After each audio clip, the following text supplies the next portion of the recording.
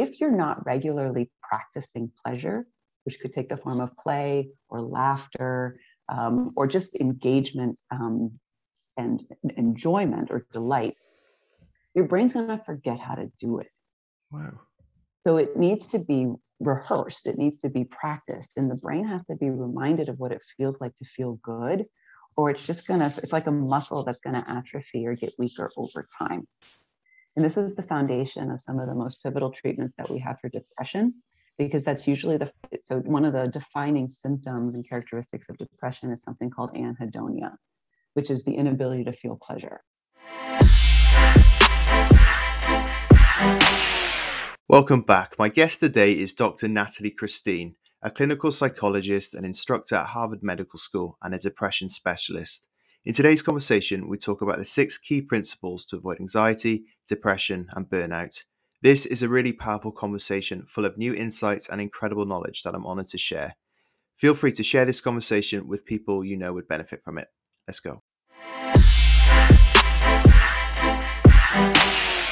Dr. Natalie, I am honored to have you come on today. We were speaking just before the recording started about some of the topics we're going to cover today, and I think it's a really, really important one, probably one of the most important podcasts that I've done. When I did a poll a few weeks ago about what people want to learn about, one of them was avoiding burnout, stress, and anxiety, and I think you're the perfect person to come on here. But before we start that, how are you? I'm great. How are you, Tom? It's so good to be here. So glad you invited me to join you. No, I'm honored. Honestly, I can't wait to have this conversation. And it's on a personal note as well, really. It's something I've got a deep interest in. I think well-being and mental health is so important. As a teacher myself, I try and give my students the best guidance and advice that I can possibly give. And having someone like yourself come on here, it's going to, really help them, help me, and help other people listening. So thank you for that. So yeah, over the next half an hour or so, we're going to be going over techniques and tips to avoid burnout and stress. So where do you start with that? That's a great question. And it is probably one of my favorite topics to talk about and help people with and work on with them, either one-on-one or in some group settings that I also offer.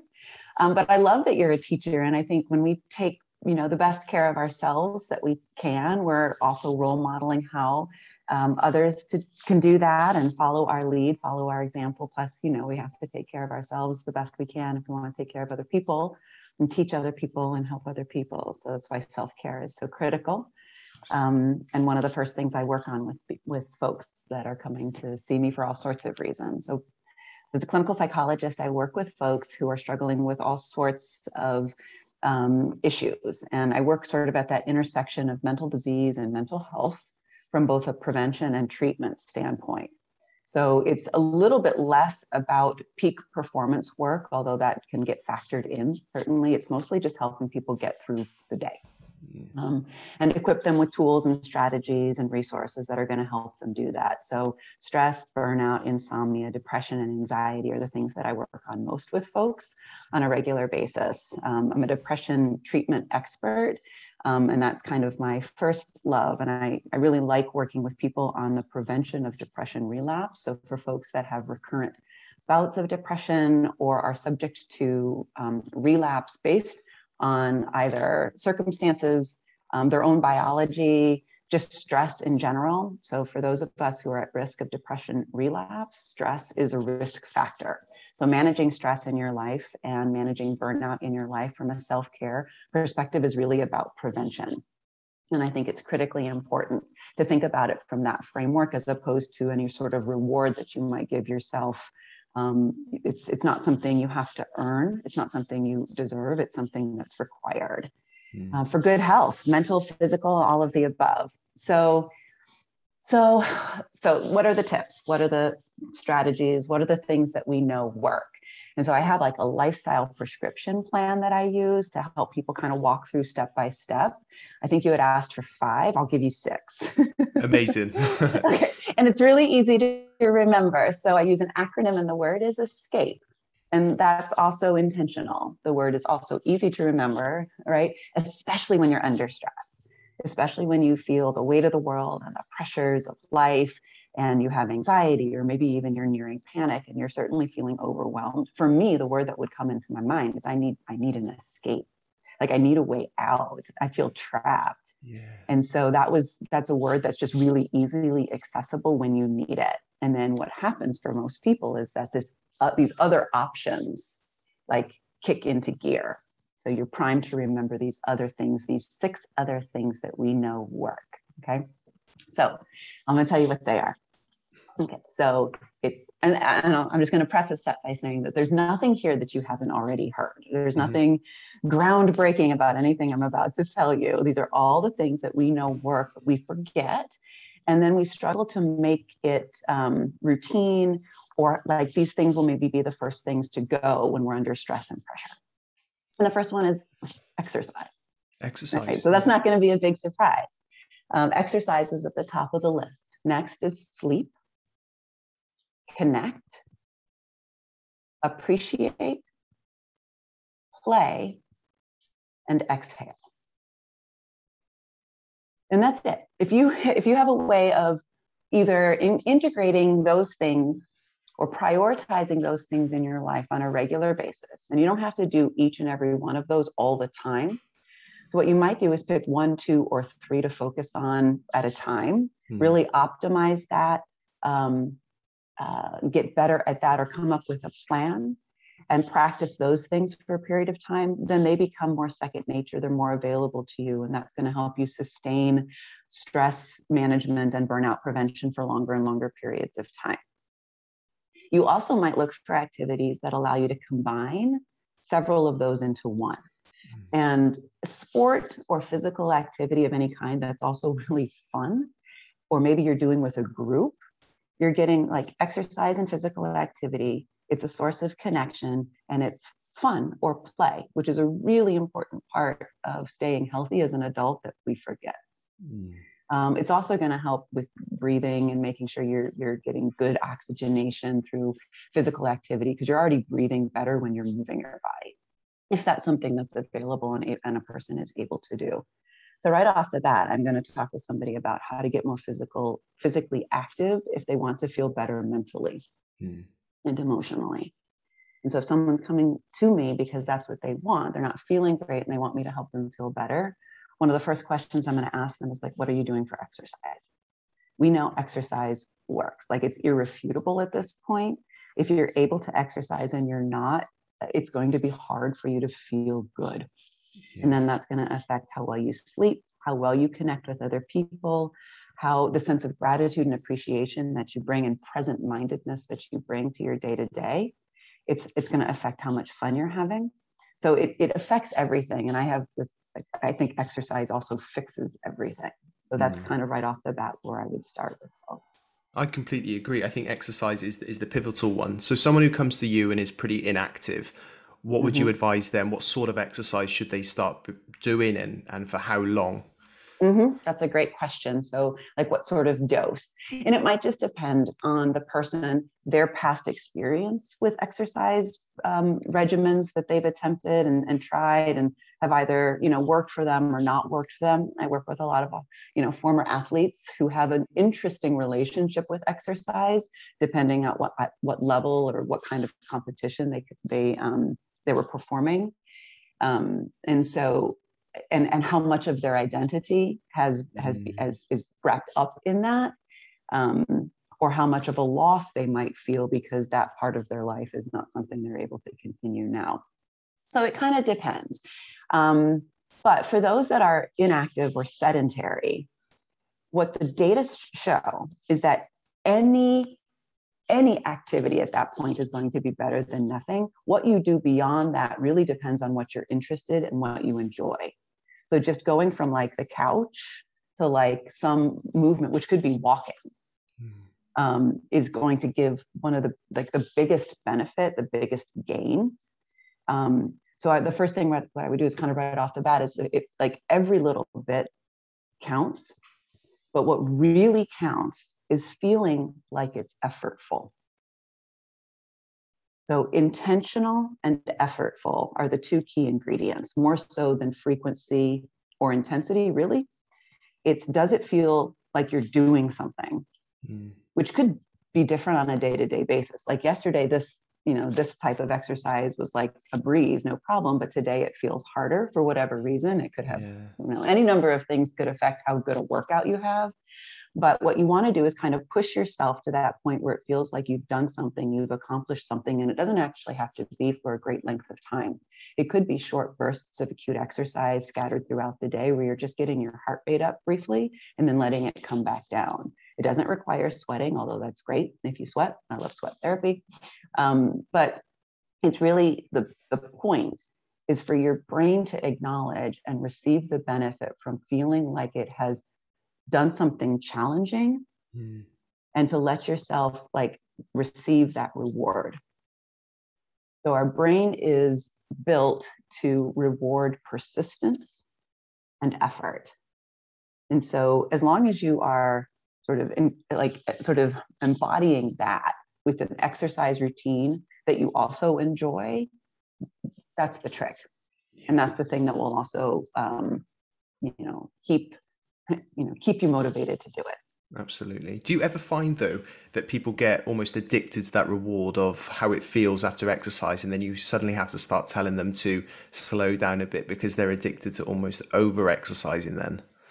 Oh, that's a really good question. Such a good point. I think of all the things to be addicted to, exercise is probably not the worst. So for some folks that are trying to adopt better and healthier habits, like I'm okay with exercise, but what I'm not okay with is the feeling as though it has more control over you than you have over it. And that's where it begins to sort of flip into something that may be more harmful than helpful. And I think that's what you're getting at. Like, are you searching for the high that you get from pushing yourself, which again, in the grand scheme of things is probably not the worst high to be pursuing. But at the end of the day, who's driving the bus in your life? Are you in control of what you're doing and how you're spending your time? Or is fear, anxiety, or worry, is it becoming more of a form of avoidance and control than something you actually enjoy and experience a reward from? Yeah. I think that's so important to, understand, because I've been guilty of both. When I stopped playing sport at a high level, I stopped training completely because, again, it came back to your earlier point. It was the identity thing. I was like, well, if I'm not this, what am I? And then I started overtraining, and luckily now I've found the balance. But it's a difficult one to get into, isn't it? Just finding that right balance and one that suits you. And it's very specific to the individual, I imagine. It is. And also sort of the time in your life, different activities and different types of exercises are going to appeal to us at different times in our life based on all sorts of things. Part of it has to do with your own personality, but part of it also has to do with an interesting theory about this, about your psychological needs in that time period.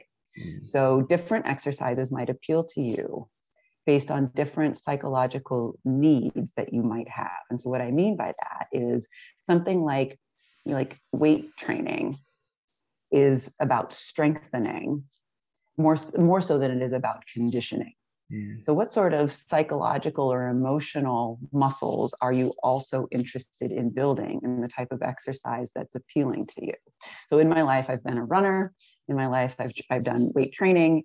In my life, I've done things like Pilates, yoga. Right now, I'm kind of into these bar exercises, and there's a specific reason why that type of exercise appeals to me now differently than others have in the past. And so it's just an interesting analysis, and it's okay to change it up and to switch it up. And I think your body loves that and responds to those different types of exercises based on, either what you're able to do or what you need to do. Yeah. I completely agree. It's all about, personal preference and what you enjoy at the end of the day. So the next one, exercise then links into sleep. I'm fascinated with sleep at the moment. I've just finished reading a couple of books on it because I think I certainly know, and we all know who's listening now, sleep for me comes down to everything. It can be the difference between obviously a good and bad day. So what's the optimum time of sleep per night, and how can we get the best night's sleep? So glad you asked. I am fascinated by sleep. Sleep is a wellness pillar. It's exercise, it's nutrition, and it's sleep.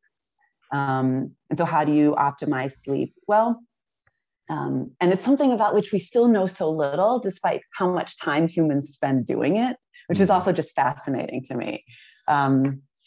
So in the work that I do with folks, it is about finding the sleep habits, the sleep behavior, and the sleep routine that works for them, which might be different from person to person, and also considering what else you have going on in your life. And for them, it's really about making sleep a priority, making rest a priority, kind of shifting your mindset around the idea that sleep is important and it's critical, and to carve out the necessary time, not just for the sleep, but in preparation for sleep. And I think that's the step that most people often overlook, that there has to be a point in your day where you shift gears from being active and go, like in go mode, to like no go mode, to like slow mode, to like give your brain and your body some time to adjust from one mode of being into another mode of being. And so you build cues into your environment that are going to send important messages to your brain that that's what we're getting ready to do. And this can't happen 30 minutes before you want to go to sleep. This has to happen several hours before you're ready to sleep. So sometime in the evening, you're going to want to start sort of, like take some downtime, do something that's going to help induce some relaxation. It could be, gathering your thoughts about the day. It could be shifting your attention to a nice meal, winding down, creating an environment that's conducive to sleep is one of the very best things that you can do to improve the quality of your sleep. Beyond just having the other things that we know how to do, like to keep the room dark and to keep the room cold and to kind of keep your bed just for sleeping and those sorts of things. All of those things are really helpful sleep hygiene habits. But I think the step that's really important that we often overlook is the stage of sleep that I would call pre-sleep or sleep prep. So routine is really important here. Have something that you do pretty consistently most nights that are going to send an important message to your brain that you're getting ready to sleep. You could change your clothes into something that you're going to sleep in. It could be a shower or a bath. It could be all the things that you do to like your bedtime routine. We do this with our children. We kind of have a set number of things and probably a set order that you would do if you were training your children to go to sleep and getting them ready for bed. I even have people choose a lullaby that they might listen to that will sort of trigger or activates like a sleep response. Or create a playlist or something that's designed to soothe you in a way that's going to help you start feeling sleepy. So what are some key habits then before bed? Because I've heard a couple of things, turn off technology an hour before bed, possibly read a book, maybe meditate. What would you advise? I would advise anything that's going to help you feel relaxed. You can't sleep if you're not relaxed. Like your body and your brain is just not going to let you sleep if you're feeling anxious and not relaxed. And a lot of people will develop the habit of thinking a whole heck of a lot before they try to fall asleep. And so it's really important to give your brain something else to do instead. Sometimes what happens is people will be, I'm totally relaxed and I'm totally sleepy, and they lay down in bed, and the minute that their head hits the pillow, it's like, I'm wide awake and I've got all of these things that I need to think about and work on. And that's sort of what your brain thinks you want to do, probably because it's happened so many nights now that your brain's like, oh, this is the time where we think about these things. Got it. And you have to be smarter than your brain and tell it, no. This is not the time where we think about all of these things. This is the time where we think about things that are really boring. And so just clearing your mind in that space is not really going to be possible.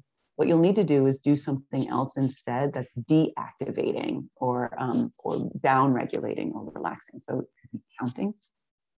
Okay. It's really boring, right? So just start, counting kind of slowly and like this at this regular pace. This is where we might instruct somebody to do some breathing, but I want you to think about your breathing, and you might count your breaths as well. This is why counting sheep was probably a thing that was recommended at some point. Like, wow, that's giving your brain something to do that's also really, really boring, which will increase the likelihood that you'll feel more relaxed, you'll be less activated, and you'll just drift off to sleep.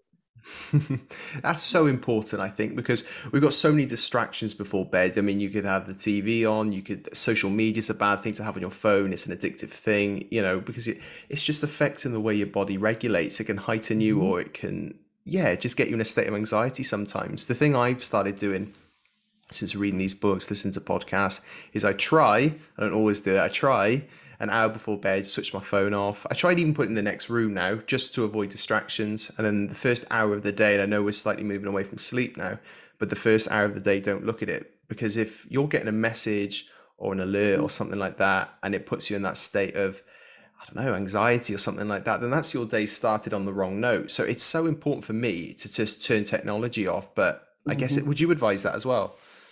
I do. And yes, because of the way that it can activate you so quickly and sort of set your day or end your day in a certain way.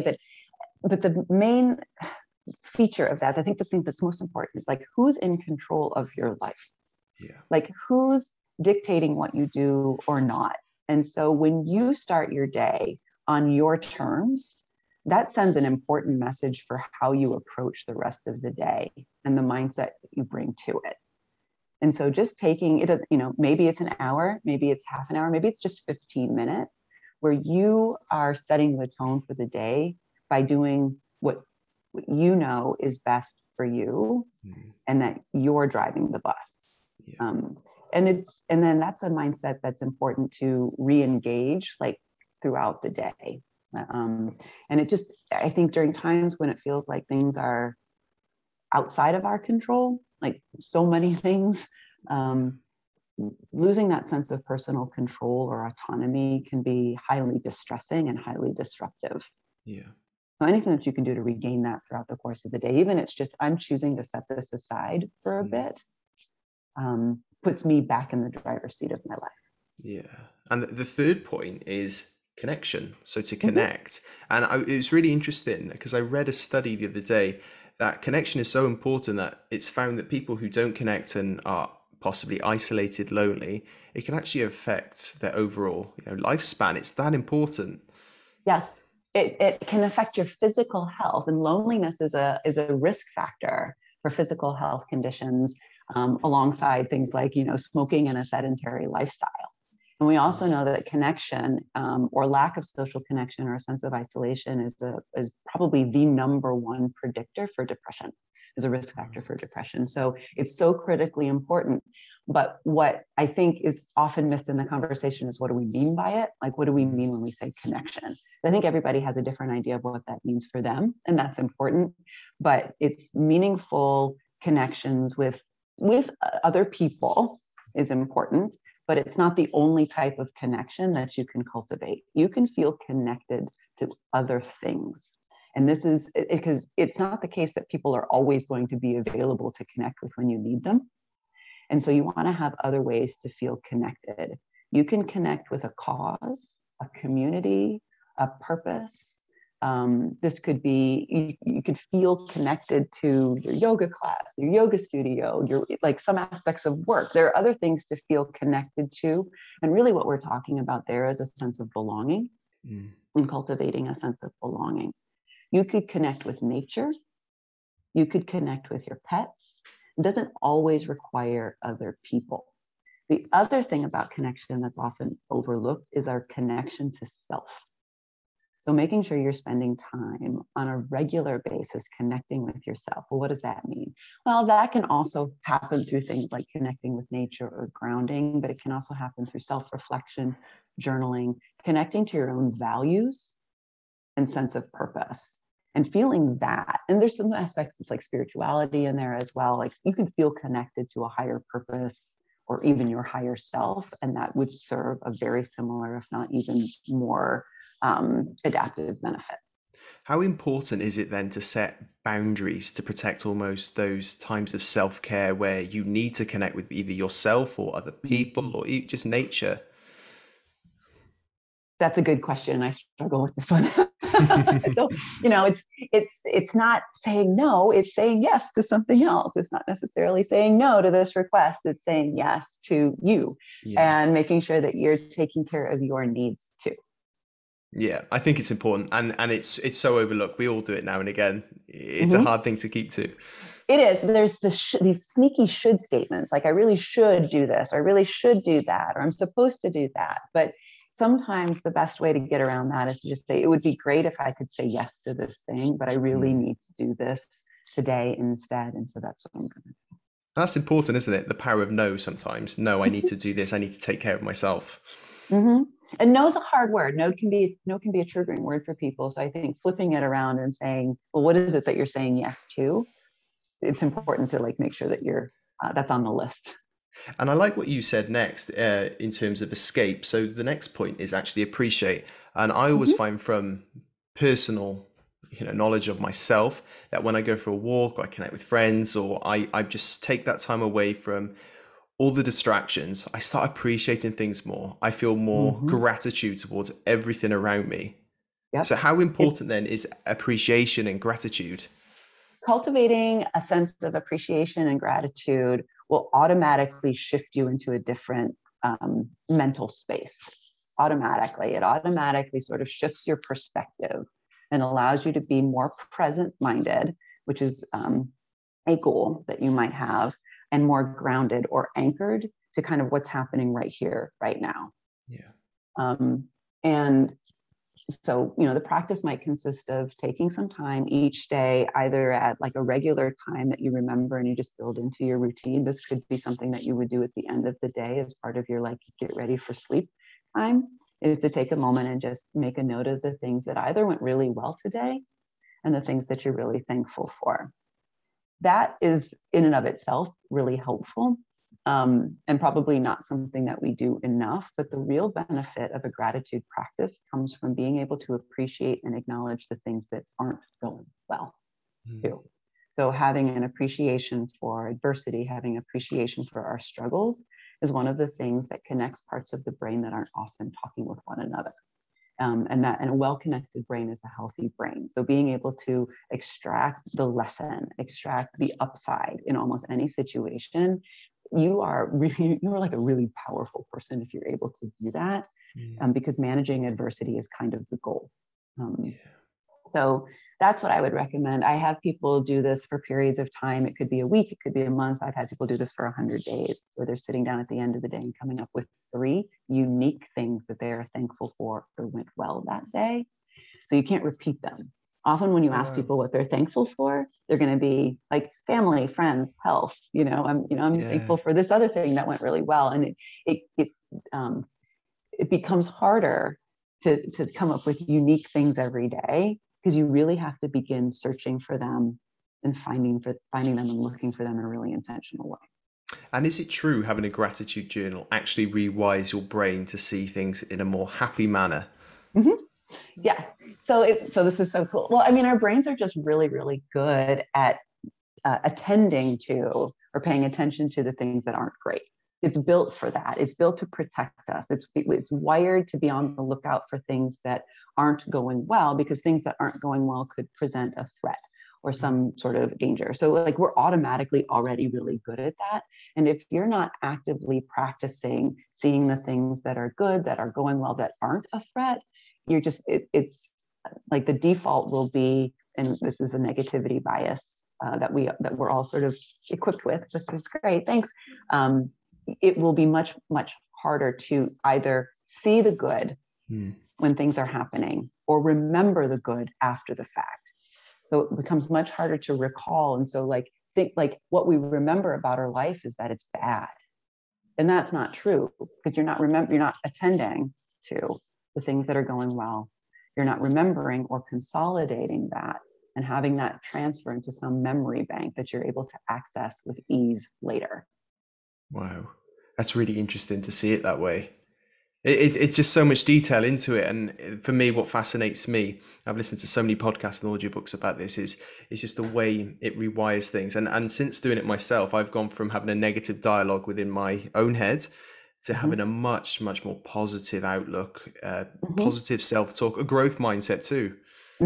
Oh, that's critical. I could talk about, we have to talk again about growth mindset, because that should be on the list too. But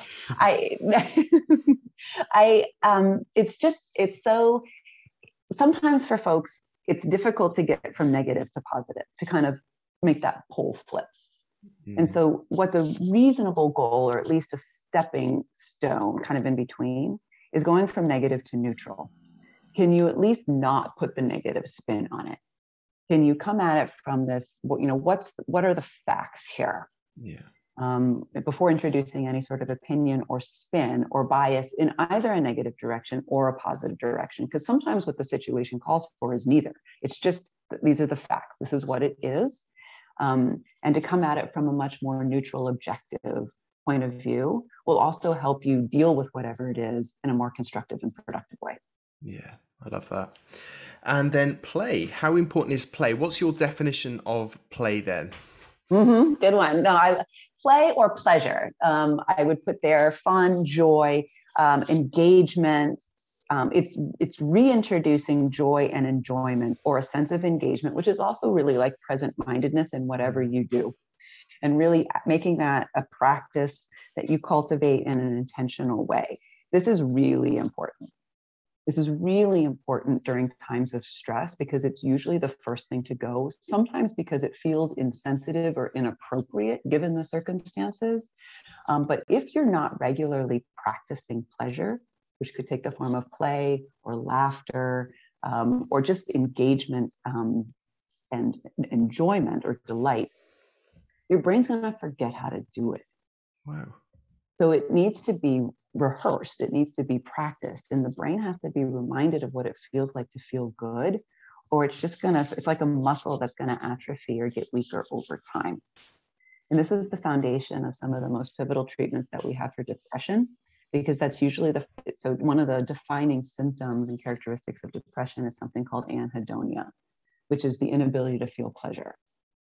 But you can teach yourself and train yourself to feel pleasure and enjoyment. And we usually start with the senses.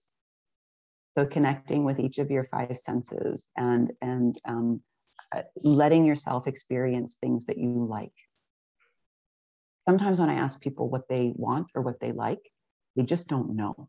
Like they haven't thought enough about it. It's been so long since they remember enjoying anything or having any fun, that getting to reintroduce that into their lives is one of the best parts of my job. So coming up with a list of things that you enjoy or used to enjoy that you just haven't done in a while, or you like forgot. Sometimes when people have felt anhedonic for so long, they start to also feel very apathetic. Nothing seems like fun, and life really doesn't seem like worth living. Okay. So that jumps it's pretty high on my list, especially lately. People that I talk to they're just not having any fun. And so that's a critical, like play is also a wellness pillar. And so making sure that you're carving out some time on a regular basis, if not every day, to laugh, have fun, dance, listen to music, get the creative juices flowing, let yourself feel good, is so important. What do you advise people who come to you and say, I don't know what I enjoy anymore? Where do I even start? What do you advise? So pick a sense. Start with sight, start with hearing, touch, taste, or smell. Pick any one. We kind of go through them in a pretty systematic way, and spend some time looking around. Use your eyes, look around, or even pull up images on your computer. You could search for beautiful images and just let yourself notice them and ask yourself, do I like this? Not really, how does it make me feel? I mean, you could ask that question, but like, do I like this? Is this pleasing to me? Does this make me feel anything? And you might just put 2 images side by side and be like, well, which one of these do I like better? And you're already sort of activating that part of your brain that's in charge of like preference. And so pleasure begins with preference. You kind of have to know what you like and what you don't in order to like enjoy something. And so it could start with something visual. It could be something that you look outside or you notice just kind of where you are. Is there anything jumping out at you that you like looking at? Wow. Then you could do hearing. So like listening to different sounds or different types of music, and just, I like this, I don't like this. This is pleasing to me. This isn't so much. This really doesn't do anything for me. And just going through the process of testing yourself and letting yourself see what you like.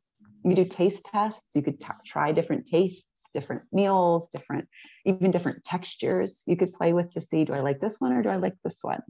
I actually have a set of candles back here which I can't do as much when I'm not working with people in person, but you can get your own set of candles or some sort of like aromatherapy and just spend some time sniffing things like, I like this, but I like this one a little bit better. So that's just a really simple and straightforward way to begin reintroducing pleasure through sensory preference. That's really interesting. And it goes back to your earlier point, I imagine, where you write everything down, the things that make you feel good, the things that make you feel bad. And it's just becoming more aware of them, isn't it? Mm-hmm. Yeah. The first step is just becoming more aware. And sometimes we're not even aware what we're not aware of. So just sort of like developing that is such a foundational or like just meta skill for life. Yeah. This is where something like mindfulness can be really useful, which also brings us to the last E, which is exhale. Yeah. Which is using your breath and having the ability to manipulate your breath for better health. This is, for me, one of the biggest ones that I've got the most fascination in, because I think just slowing down, exhaling, breathing, finding a practice that suits you, it's a complete game changer, I think. So what is exhaling then for people who aren't sure of this yet? Yeah, no, I'm with you. It is a game changer. And kind of like the research on exercise, we're just going from like sedentary to active is the biggest bang for your buck. What you do beyond then really, it really, it depends on your preferences and maybe your physical goals or fitness goals. With breathing, the data are the same. So just going from like not being aware that you're breathing to being aware that you're breathing changes your physiology in such a way that's beneficial. How you breathe, like there's all these different techniques and types of breathing that you can do, whether that's, like counted breathing, diaphragmatic breathing, box breathing. There's all sorts of interesting like breaths out there now. But just going from not realizing that you're breathing to realizing that you're breathing has a profound effect on your physiology and your ability to regulate your own nervous system. It's so cool. And what's the type of breathing exercises that you give out? Because I've seen so many practices, like you said. What would you advise people to start with? Where I advise people to start, I think there are some really great apps, but the benefit of the apps to help people breathe, I think are most like they don't have to be super fancy. Sometimes people will use like a visual cue to help them like regulate their breathing. So watching like a breathing bubble or a breathing tree or something that sort of paces your breathing for you, and then you can just follow along is really, really helpful. It's not required, but it can be really helpful. What I'll have people do is maybe even count their respiration rate. So they might time themselves for a minute and count how many breaths they take in that minute. For most people, when they're not paying attention, it's something like 20 or 22 breaths per minute. And one breath is defined as a full inhale and a full exhale. That's a lot of breaths in a minute. When you start to think about it, or you might time yourself, because the minute you pay attention to it, it's automatically going to change. But if you time yourself again and you're counting, it's without changing anything else, it's probably going to be somewhere between 12 or 15. You want to get it down to 6. Wow. The goal is 6. Yes. 6 breaths in a minute, which is a 10-second breath cycle, which is really only about, it could be like 5 seconds in and 5 seconds out.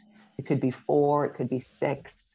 It's really, it could be even 4 with a pause and then 4 with a pause, all of those different, mechanics, whatever. But a goal to get to, and this might be really difficult to do at first, is 6 breaths in a minute. Wow.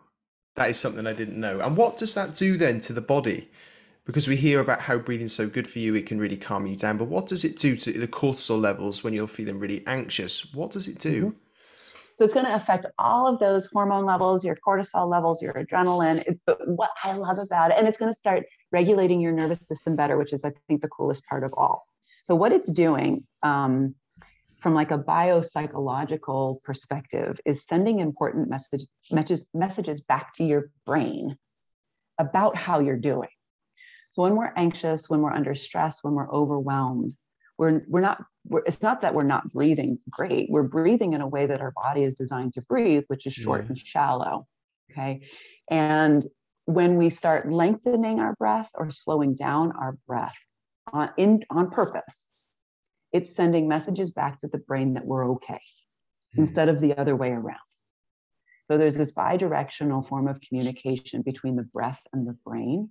And when you are changing your breath, you're basically telling your brain, it's okay. I'm okay. Things are fine, right? I know you're worked up about something, but I'm going to tell you that it's okay. And I can tell you because I'm through my breathing. That's one of the ways that we can communicate back to our brain and our nervous system about how we're doing. Yeah. It also reintroduces a sense of personal control in a situation where it feels like maybe you don't have any. You will always have control over your breath. You can always bring it back under voluntary control. And that also sends important messages back to you about how you're doing and what you're capable of. Exactly. And I think that's the most important word there, control. When you're in an anxious state, I think the thing you feel most furthest from is control. So it's just reminding yourself everything around you is in your control. And that's the most important thing for me when I was going through anxiety, is just controlling everything. Yep. It's when we have anxiety or when we've activated fight or flight, it also messes with our perception of time. And so it feels like things are moving very, very quickly. It feels like things are very, very urgent. And you can also understand why it would feel that way if the brain believes you're unsafe, like you're a threat, right? So one of the very best things you can do just by slowing down your breath, just slowing everything down, will sort of bring everything back into focus. You could also try to talk more slowly, breathe more slowly. Whatever you're doing, do it more slowly. And that will also remind your brain, like, okay, we're okay. Everything's fine. There isn't this urgency. It's a misperception. Yeah, that's fascinating. And all 6 of these have been absolutely amazing to talk to you with. I've got so many different questions, which I think I'm going to have to get you on another podcast and talk about things like growth mindset.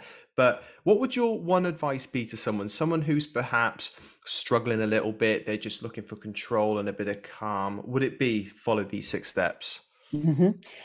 I think it's a great place to start. It's a great framework. But even before that, it is mindset. It is, your sense of your ability to manage your own life and the expectations around your success. Okay, so we get motivated to do anything, including incorporating like lifestyle changes, and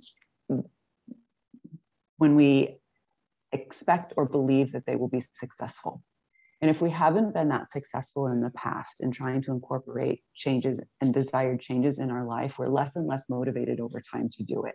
So it's like this, I've tried that, it didn't work. I'm not going to do that again. I tried that and it didn't work. I'm not going to do that again. So the more attempts that we make and fail, the less motivated we are to either try new things or try things again. Yeah. And that can be a sticking point for people.